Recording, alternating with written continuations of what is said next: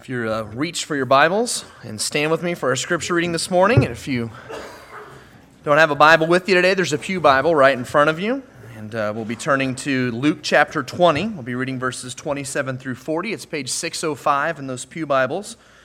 As Pastor Bruce will be kicking off a new series, Final Questions about Life After Death, and he's going to start that series today talking about there is life after death. We're going to be using as our text Luke chapter 20, verses 27 through 40. So listen as I read our text for today. Then some of the Sadducees who deny that there is a resurrection came to him and asked him, saying, "Teacher, Moses wrote to us that if a man's brother dies having a wife, and he dies without children, his brother should take his wife and raise up offspring for his brother. Now there were 7 brothers, and the first took a wife and died without children, and the second took her as his wife, and he died childless. And then the third took her, and in like manner the 7 also, and they left no children and died. Last of all, the woman died also. Therefore, in the resurrection, whose wife does she become? For all 7 had her as wife." Then Jesus answered and said to them, "The sons of this age marry and are given in marriage, but those who are counted worthy to attain that age and the resurrection from the dead neither marry nor are given in marriage. Nor can they die anymore, for they are equal to the angels and are sons of God, being sons of the resurrection. But even Moses showed in the burning bush passage that the dead are raised when he called the Lord the God of Abraham, the God of Isaac, and the God of Jacob. For he is not the God of the dead, but of the living, for all live to him." Then some of the scribes answered and said, "Teacher, you have spoken well." But after that they dared not question him anymore. Heavenly Father, we come to you this morning. We thank you for sending your Son, for his death on the cross that pays the penalty for our sins, and for his resurrection that we celebrate on this Easter Sunday. And Lord, we thank you that there is life after death, and we thank you that it is through your Son that we can be with you for eternity. Be with Pastor Bruce as he speaks to us this morning. Help us to have open hearts and minds to learn what you would have for us to learn today, and to give you all the praise and glory in everything that is said and done this morning. In Jesus' name, amen.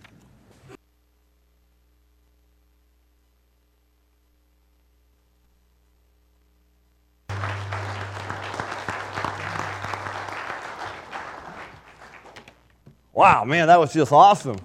Thank you, trio. And thank you, band. Great job playing for him as well. And wow, that was just phenomenal. Get more excited about that than Moose's home run last night to win the Royals game. And just exciting that Jesus is alive. And I know many of you here, you stand amazed that Jesus is alive. And perhaps you're here and you're not quite there yet. My prayer for you is that God would bring you to that point where you stand amazed that Jesus is alive. And that He's alive for you. To bring you new life, to bring you eternal life in Him. You know, this is my favorite Sunday of the year, and I'm sure it is for most pastors across the world, and it certainly is for me, and there's just nothing in my mind that's better than coming together with Christ followers to celebrate this defining moment in all of history, that day that Jesus defeated death and resurrected from the grave. And this is what, world over, Christ followers are celebrating, have already begun to, across our nation and world. It's an amazing thing. Craig Barnes is the pastor of National Presbyterian Church in Washington, D.C., and in an article called Easter in the Age of Terror, he points out that Easter is both good news, but also terrifying news. It is good news that Jesus came back from the dead, but it is terrifying news because Easter confronts us with the awful reality of death. And it's this reality of death that I want us to think about this morning as we begin a new series called Final Questions, a biblical view of life after death. At some point in time, we all wonder about life after death. It's natural to think about the afterlife because sooner or later we are all going to die. It's been said that nothing is certain in life except death and taxes, but death is more certain than taxes. A clever man can find ways to evade taxes. but no one evades the grim reaper. When your time is up, it is up. It's like the undertaker who signed all of his correspondence, eventually yours. And he's right. Death is eventually coming for us all. In fact, Hebrews chapter 9, verse 27 reminds us that every one of us here this morning, we all have an appointment with death. In the words of the Hebrew, it says, and it is appointed for men to die once, but after this, the judgment. And this is one appointment no one will miss. This last week, I came across the website deathclock.com. In fact, you're welcome to pull out your mobile device and even go to it on our website, not our website, but to our Wi-Fi, and look up deathclock.com. And their slogan is this: the internet's friendly reminder that life is slipping away. The death clock ticks off your remaining time on earth in hours, minutes, and seconds, and all you have to do is enter some information on yourself, and the clock begins ticking down. And after entering my own personal information, I discovered my personal day of death is Friday, September 14th, 2020, at age 73, which means I only have 23 more years to live. That's a scary thought. Of course, it's all hypothetical. But if you're like most people, you'd rather not think about or talk about your own death. But ignoring your death won't stop it from happening. The mortality rate is still 100%. Medical advances may extend our lives, but no one lives forever. And so it's good to think about life after death and actually what happens after we die. Now, in answering questions about life after death, we're only left with two sources to consult. There's only two places to go for answers. We can either turn to human experience or we can turn to the Word of God. And if we turn to human experience, we find many guesses, we find many ideas, many theories, but no sure answers. And the reason is obvious. The only people who have the answer are dead. And that leaves us now with the Word of God. As our Creator, God knows what happens after we die. And He hasn't left us to wonder about it. The Bible tells us all we need to know about life after death. And so on this Resurrection Sunday, on this Easter Sunday, let's answer the first question in this series this morning. Is there life after death? Now, most people hope there is. That's where most people are at in life. They hope there's life after death, but there are some who doubt it and others even who deny it. Recent surveys reveal that the majority of Americans, in fact, in most surveys, there's a lot of them different out there, anywhere from 70 to 80% of Americans, and it spans all age groups, all demographics, believe in some sort of life after death. But there are some who doubt it, like the former CNN host Larry King, who said, and I quote, "My biggest fear is death because I don't think I'm going anywhere." But there are others who deny the possibility of life after death, like Bertrand Russell, the British philosopher and mathematician, who said, "I believe that when I die, I shall rot, and nothing of my ego will survive." Thousands of years ago, Job spoke for us all when he asked in Job chapter 14, verse 14, if a man dies, will he live again? That's the question, isn't it? We all die, but what then? Is it just ashes to ashes, dust to dust? Is that all there is? And that brings us now to our story here in Luke chapter 20 between Jesus and the Sadducees. It starts with this rather weird question, and it ends with a very surprising answer by Jesus Christ Himself. On the surface, we might assume that this story that Zach just read for us here in Luke 20, it has absolutely nothing to say to us. It's like archaic, it's irrelevant, it doesn't matter. But this story presents us with an issue of profound importance. Is there life after death? The Sadducees said no. Jesus said yes. Now, this encounter between Jesus and the Sadducees took place 2 or 3 days before Jesus was crucified and then resurrected 3 days later. Jesus has come to Jerusalem for the final time. He knows his time on this earth is short. He knows he will be crucified on Good Friday, and he knows he will rise from the grave 3 days later.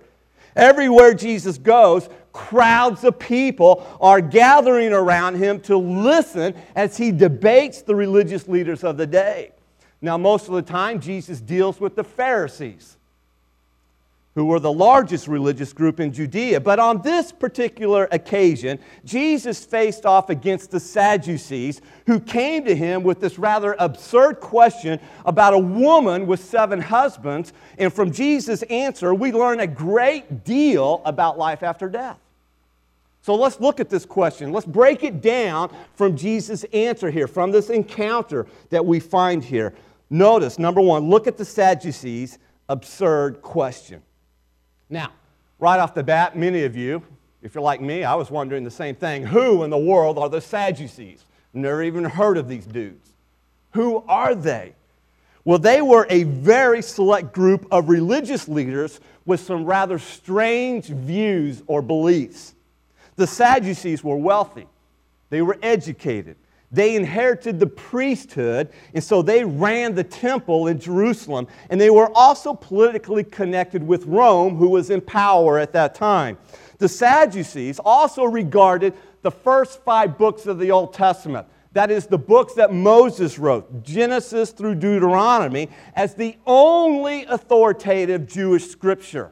And essentially, they disregarded the whole rest of the Old Testament. But the biggest reason the Sadducees were, if we can say it, Sadducee, which is a great way to remember who they are, Sadducee, and the reason they are Sadducee is because they didn't believe in the resurrection. They believed all you see in life is all you get in life, which meant they didn't believe in heaven or hell. They didn't believe in the immortality of the soul, and they didn't believe in life after death. And that is hopeless in the face of the harsh realities of the life in which we see in our world today, even back then. But it also means that there is absolutely no accountability to God. Because if I die and that's the end, then I don't have to answer for my life to God. There's no accountability to God. You just live, you die, and that's it. The Sadducees, they had a religion, if you will, a form of a religion, but they didn't believe in a God who could do anything amazing. And so they didn't have a great amount of hope or faith beyond what they could achieve or do on their own. They can't conceive of a God who can do miraculous things. They can't conceive of a God who is capable of creating all things. This is sad because if your God can't create, then He can't recreate, and He certainly can't resurrect.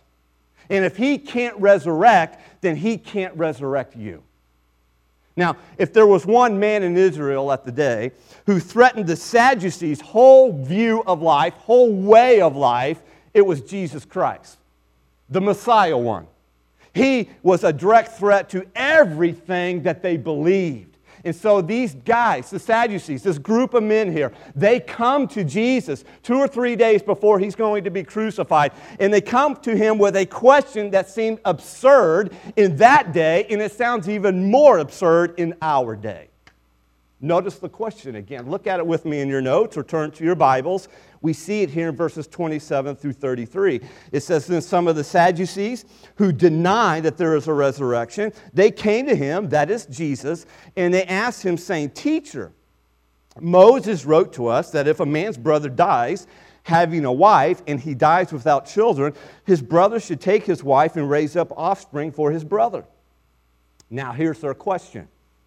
Now there were 7 brothers, and the first took a wife and died without children. And the second brother took her as a wife, and he died childless. Then the third brother took her, and in like manner the 7 also, and they left no children and died. Last of all, the woman died also. And here's their summary question.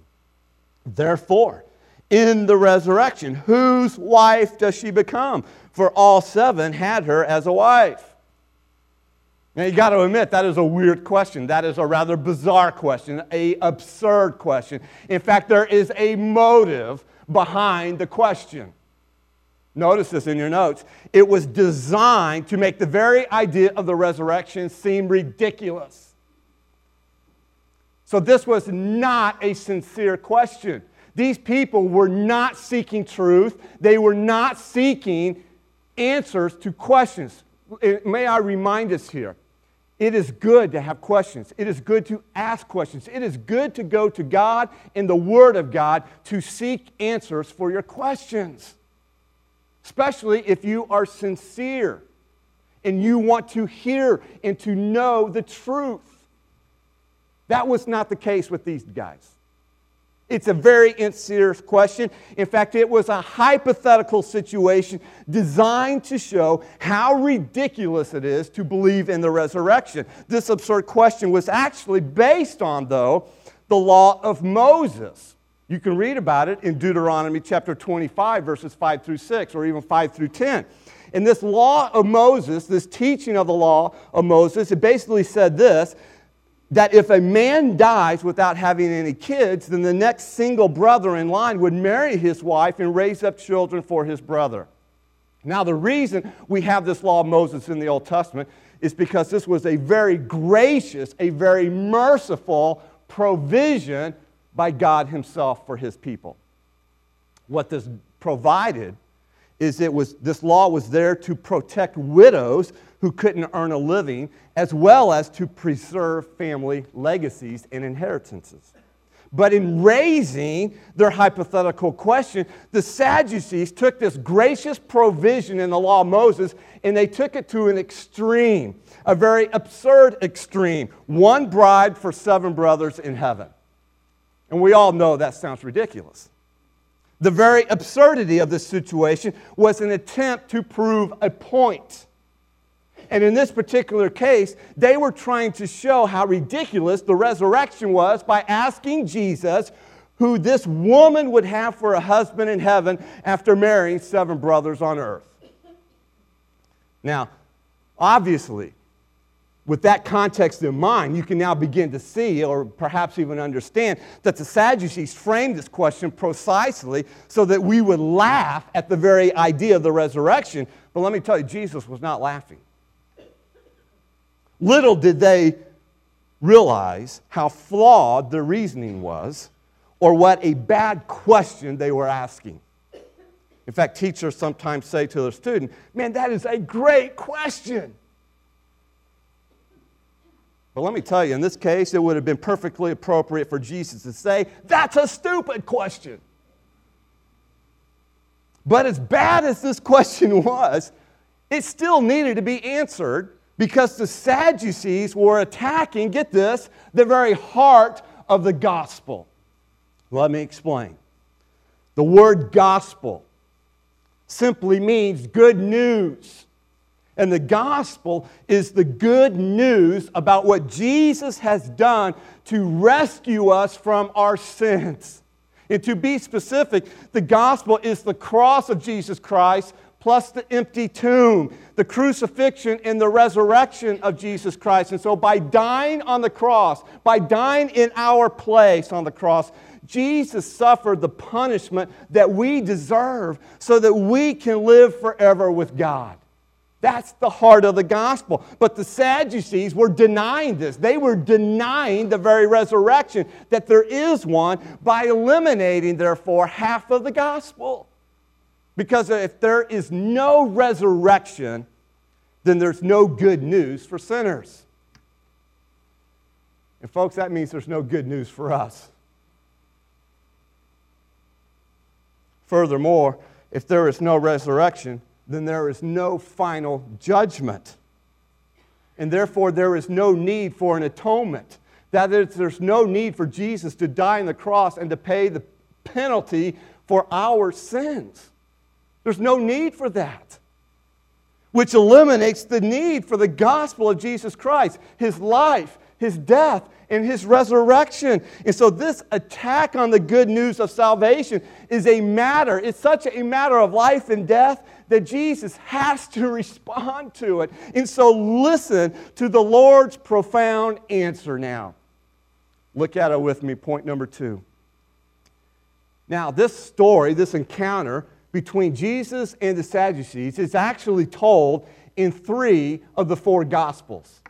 It's told in Matthew's Gospel, it's told in Mark's Gospel, and in Luke's Gospel. There's an interesting, if you go to Matthew's version of this encounter, he includes a sentence that's not included in Luke's version here in which we read, and I want you to see it. It's in your notes.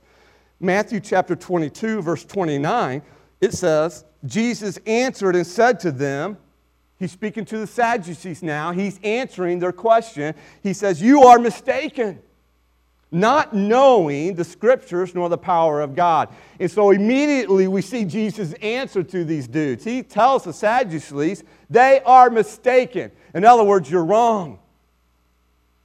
That's where he starts. You're wrong. You're wrong on this issue. Jesus doesn't say, gee, that's a really interesting point. We should maybe explore this further. Maybe I'm wrong. Jesus doesn't say that. No, Jesus tells them they are mistaken in what they believe.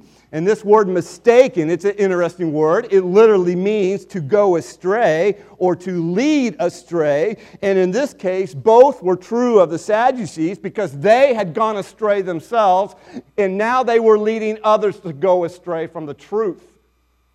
And then Jesus tells them why they are wrong, why they are mistaken. He says, because you don't know the Scriptures or the power of God.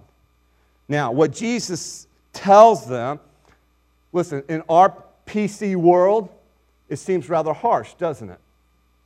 I mean, that initial response, that seems rather harsh coming from Jesus. But let me tell you, in my opinion, this is the most loving thing Jesus could do. He is exposing their error. He's exposing their ignorance so they might come to a correct understanding of God's Word and God's power.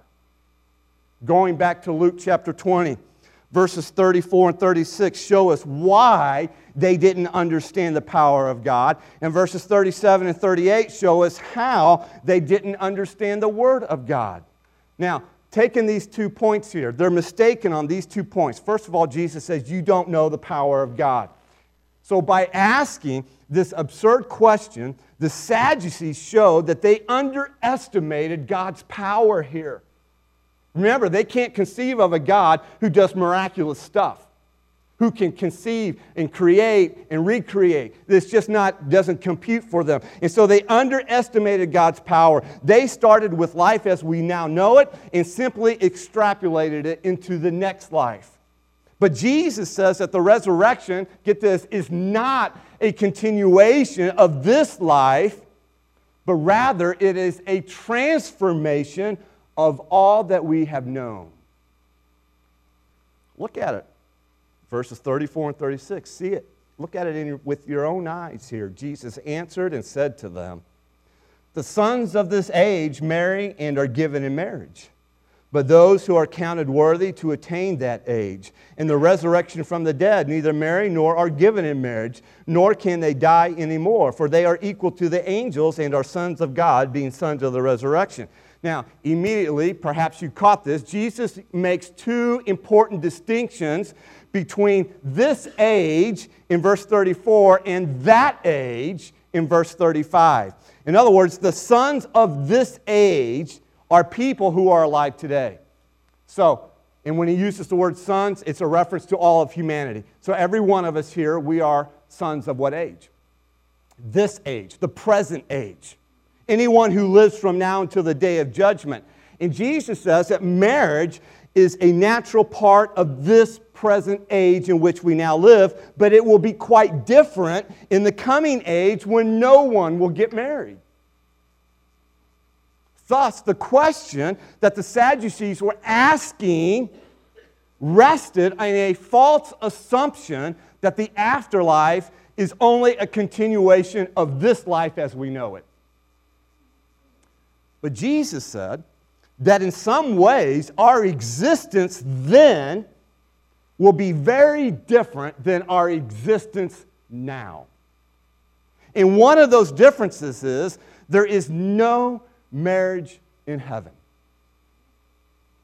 Now, perhaps that is a new truth for some of you here this morning. Didn't realize that. Perhaps for some who are happily married, and you're a Christ follower, what Jesus said about marriage may come as a disappointment or even a shock. Pastor and author Timothy Keller said it this way: the greatest marriage that ever happened on this earth, the greatest sex life, the greatest oneness, the greatest joy will feel like a dewdrop compared to the atomic bomb of what God has prepared for us in heaven. I would also remind us that if you are a Christ follower here this morning, we are engaged already to the bride. And who's the bride? Jesus Christ. And when we get to heaven as Christ followers, our marriage to the bride, Jesus Christ, will be consummated. And so while there is no marriage in heaven as we think of marriage here on this earth, there is a marriage in heaven. It's just that we are all married to Jesus. And we will have this perfect relationship with Him. The most glorious relationship will be consummated up there. We can't even begin to fathom what that relationship will be. In fact, the Apostle Paul tells us, you go to Ephesians chapter 5, and he talks about marriage there, and he basically says, your marriage here on this earth is to be a reflection and is to point others, and yourself included, to the coming perfect relationship that you have with Jesus Christ in heaven. It's a small picture of that. That is our purpose of marriage here on earth. But there will be no more need for marriage in heaven. When it comes to life in the resurrection, Jesus teaches us a truth then about matrimony. There's no marriage in heaven as we know it now.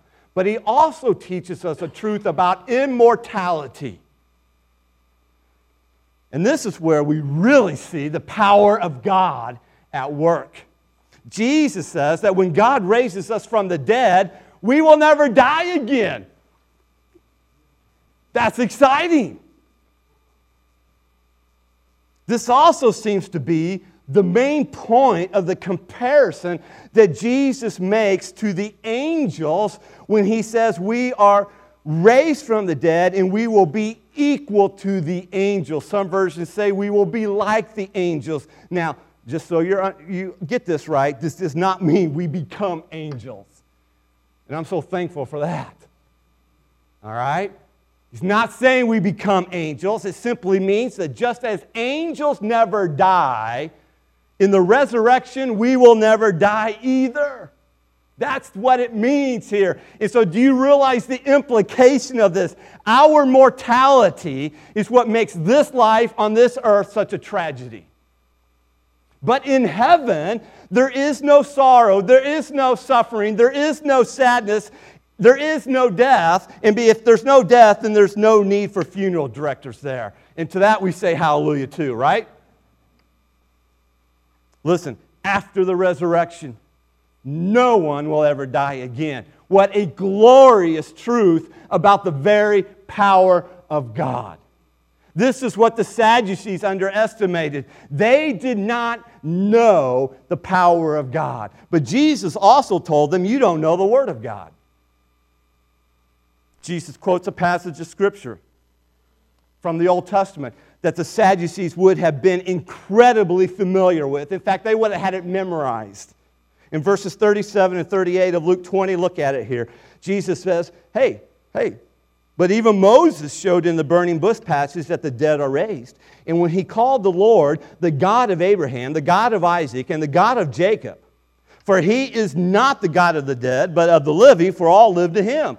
Now, let me tell you, every Jewish person alive at that time in history, let me tell you, they knew the story of Moses and the burning bush. They knew it frontwards and backwards. And you find this story in Exodus chapter 3. So why did Jesus quote this story? Because God, in this story, listen, He identifies Himself in a certain way. You go to Exodus chapter 3, verse 6, and here's what it says. I am the God of your father, the God of Abraham, the God of Isaac, and the God of Jacob. In other words, Jesus is pointing out something to them that is both simple but powerful, and that is the tense that God uses to describe Himself. And so get this, God says, I am. I am the God of Abraham, Isaac, and Jacob, not I was. I was the God of Abraham, Isaac, and Jacob. It's the difference between I am and I was. And the clear implication that Jesus is drawing for us is that Abraham, Isaac, and Jacob are not dead, folks, but are alive. That's the implication of this, and that's the difference between the past tense and the present tense. Now, we talk the same way when we go to a funeral. We just naturally do this. We say, he was a great friend. She was a wonderful wife. And that's natural for us to do that. Because we tend to think that death moves our loved ones into the past tense. But Jesus says otherwise. Remember, the Sadducees didn't believe in the resurrection. They didn't believe in life after death. To them, death ended everything. But when God said, I am, instead of I was, do you realize Abraham, Isaac, and Jacob had been dead for hundreds of years already? And so God should have said, I was, if death is the end. But God promised to be their God, and death cannot break that promise. He promised to be their God, not just for a moment in time, but forever.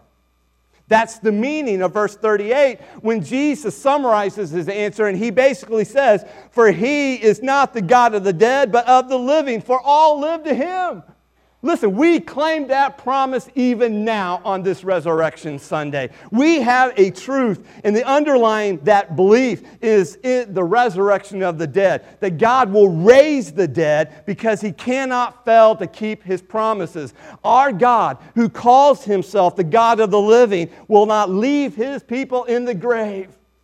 Our hope in life after death in heaven, do you realize it rests in the character of God? It rests in the promises of God. It rests in the power of God. The same God who delivered Jesus from the grave is the same God who will deliver and raise up our earthly bodies to glorified bodies with God forever in heaven.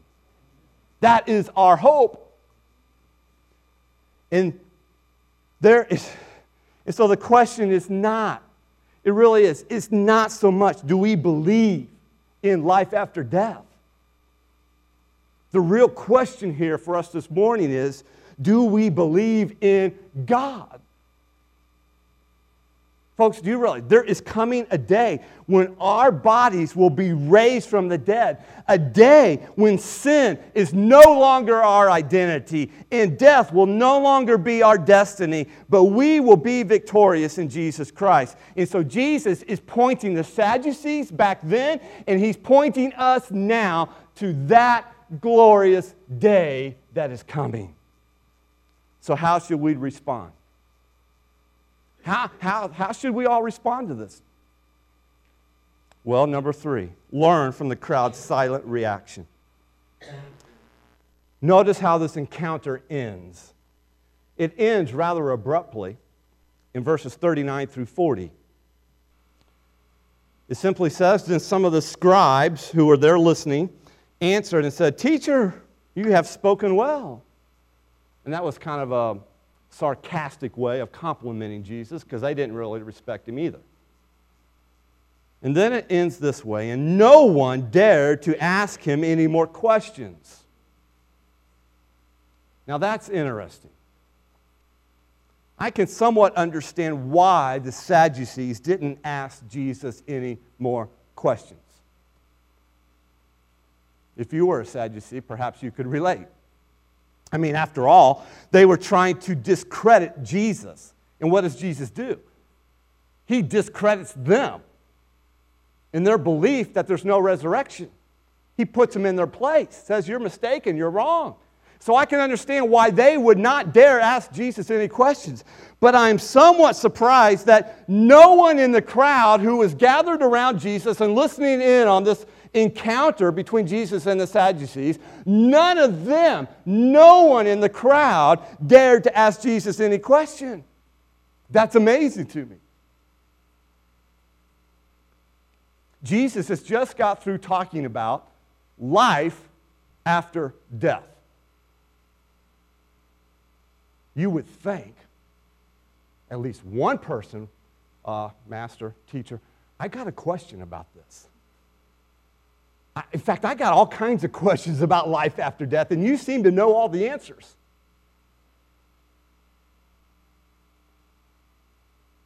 But no one dared to ask him any questions. Now, based on Jesus' answer here, I would put forth to us this morning that there is one question every one of us here this morning should be asking. And it's this question here.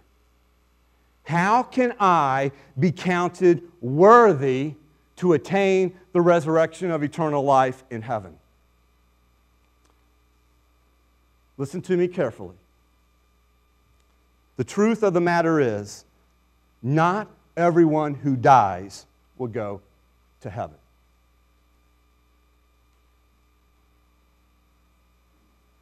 Not everyone who dies will go to heaven.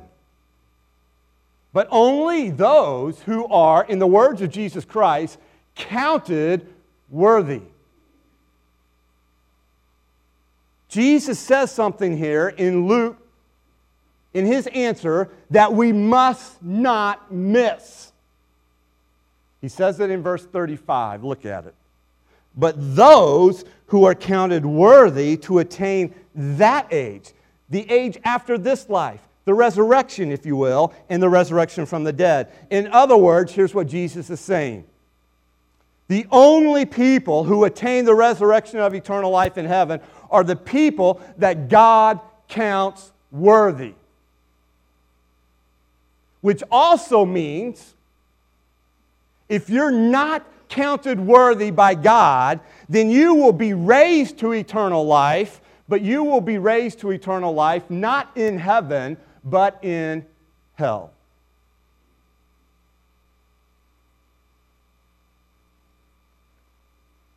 So now, we come to a rather very, very important question.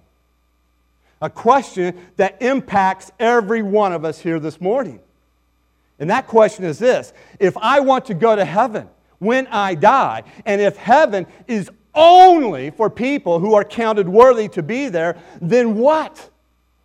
Then what do I have to do for God to count me worthy? This verb, counted worthy, it's powerful. It also means to make worthy. You see, this worthiness is not something that we do to attain, but it is something that is done to us. This worthiness is not something that comes from inside of us, but something that God declares about us and gives to us by His grace and mercy. You see, because of our sin, every one of us here, we are not worthy in ourselves. Nevertheless, God counts us worthy in Jesus Christ. And we know from the rest of the Scriptures that God does this on the basis of the perfect righteousness of Jesus Christ. You see, we are not worthy. But Jesus Christ is. That's the hope of the good news. And when we come to that point in our life where we recognize that truth, that reality, I am not worthy to attain the resurrection of eternal life in heaven. That is not me. There's nothing in me. I cannot earn that. I cannot work for that. And when I come to that point in my heart to where God humbles me and I repent of my sin that makes me not worthy, and I repent of it and go to the Christ and ask for His forgiveness for my sin, that's when God, you know what He does? It's a beautiful thing. That's when He counts you worthy. Not based on you, but because of Jesus Christ. And you now are worthy in the righteousness of Jesus Christ. In fact, the Apostle Paul, I love how he puts this in Philippians 3:9. Here's the words of Paul. He says, I want to be found in Christ. And I read that and I pray that that is my motto in life. I pray that that is your heart's desire. I want to be found in Christ, because that is the only thing that matters when you come to the end of your life. Will you be found in Christ? He says, I want to be found in Christ, not having a righteousness of my own. And if you are banking on that righteousness that you think is of yours and that you think you can earn and do, and you're going to present that to God when you stand before Him, that's going to get you into His heaven, you are deceived. I told you this question is rather serious. It has huge ramifications for our eternal lives. Paul goes on. He says, I want to be found in Christ, not having a righteousness of my own that comes from the law, but that which comes through faith in Jesus Christ. The righteousness from God that depends on faith. Oh, that is so beautiful. In summary, here is how we are counted worthy to attain the resurrection of eternal life in heaven. You must have the righteousness of Jesus Christ. It is that simple. And that's what Christ, that's what He provides us in the gospel. That's what Christ provides us in His death and His resurrection. This is the good news of the gospel, and it is for everyone, no matter how bad your sins are or have been in the past. Doesn't matter. Listen, God's forgiveness is greater than your sinfulness, no matter how bad you think it is. That's the beauty of the gospel. It's the hope of Easter that we celebrate here this morning. In fact, notice this in your notes. The message of Easter, it reminds us that there is hope beyond the grave. Amen? There is a resurrection to eternal life for those who trust in Jesus for their salvation. The hope of Easter ultimately points us to this question. Are you going to trust in Jesus for your salvation? That is it. Are you going to believe in Him for eternal life?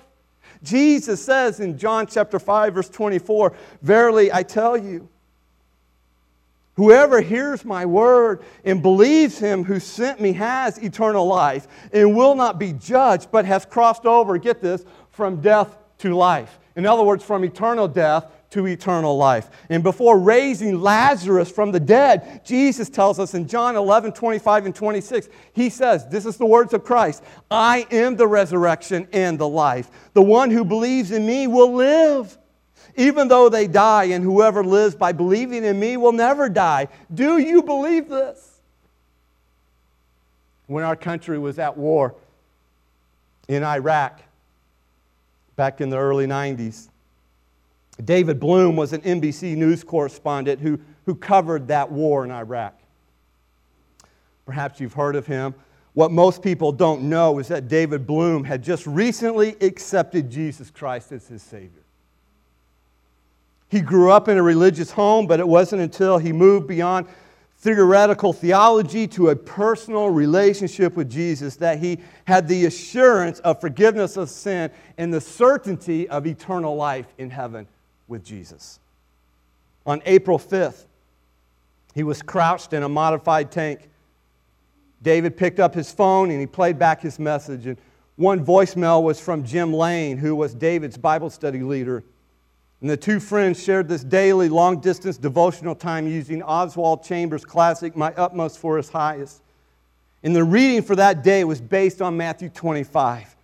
Because of what the Son of Man went through, every human being can now get through into the very presence of God. Moments later, David climbed out of the tank, took a few steps, and collapsed and died. Over 2,000 people attended his memorial service at St. Patrick's Cathedral. The tributes to his life were moving, but what left the packed pews in stunned silence was a final email to his wife from the battlefield in Iraq. I quote, "Here I am, supposedly at the peak of professional success, and I could frankly care less. Yes, I'm proud of the good job we've been doing, but in the scheme of things, it matters little compared to my relationship with you, the girls, and my Savior, Jesus Christ." Because David Bloom said yes to Jesus, he crossed from death to life. At the end of John 11, Jesus called out in a loud voice to Lazarus, who had been dead for 4 days. And Jesus calls out to him and says, "Lazarus, come out." You know what happened? Lazarus came out. Jesus called him by name, and he's calling you by name this morning. Listen, the Easter gospel is personal. It's for every one of us here this morning. Jesus died for you, and he rose for you so that he can bring life to you. And the question is, will you say yes to him on this resurrection day? Let's pray. As we bow our heads together, this is the point in our service where we come to a response time. We're not going to ask you to do anything that you don't have a desire to do, but we do want to give a few minutes for people to respond to the gospel of Jesus Christ, to the message that we just heard this morning. And that response is responding to Jesus, responding to what he offers to you with his death and resurrection. And if God is speaking to you, now is the time to respond. Before the praise team sings, I would ask, if you're ready to respond to Jesus, to prayerfully run to the cross, to run to Jesus, to go to him. Don't delay, don't wait, don't put it off. You never know when death might be knocking at your door. Now is the day of salvation. And so if God is pulling at your heart, if he's tugging at your heart, let me encourage you to respond right where you're seated, right there in your pew. You can silently cry out to Jesus, and he will hear your prayer of salvation. There's even a prayer there in the bottom of your notes that you can use. You can put it in your own words, and you can pray that to God, and he will answer your prayer. Lord, we come to you, and we thank you so much for your resurrection. That is our hope. We thank you for the power of that resurrection, knowing that it is the power that brings us to life in you, and one day will resurrect us to eternal life with you. Lord, I pray that by your Spirit and by your word, you would move among us even now. You would draw those who you want to respond to you in salvation, that they would cry out to you in a prayer, asking for forgiveness, repenting of their sins, and expressing that they want to trust you and follow you as their Lord and Savior.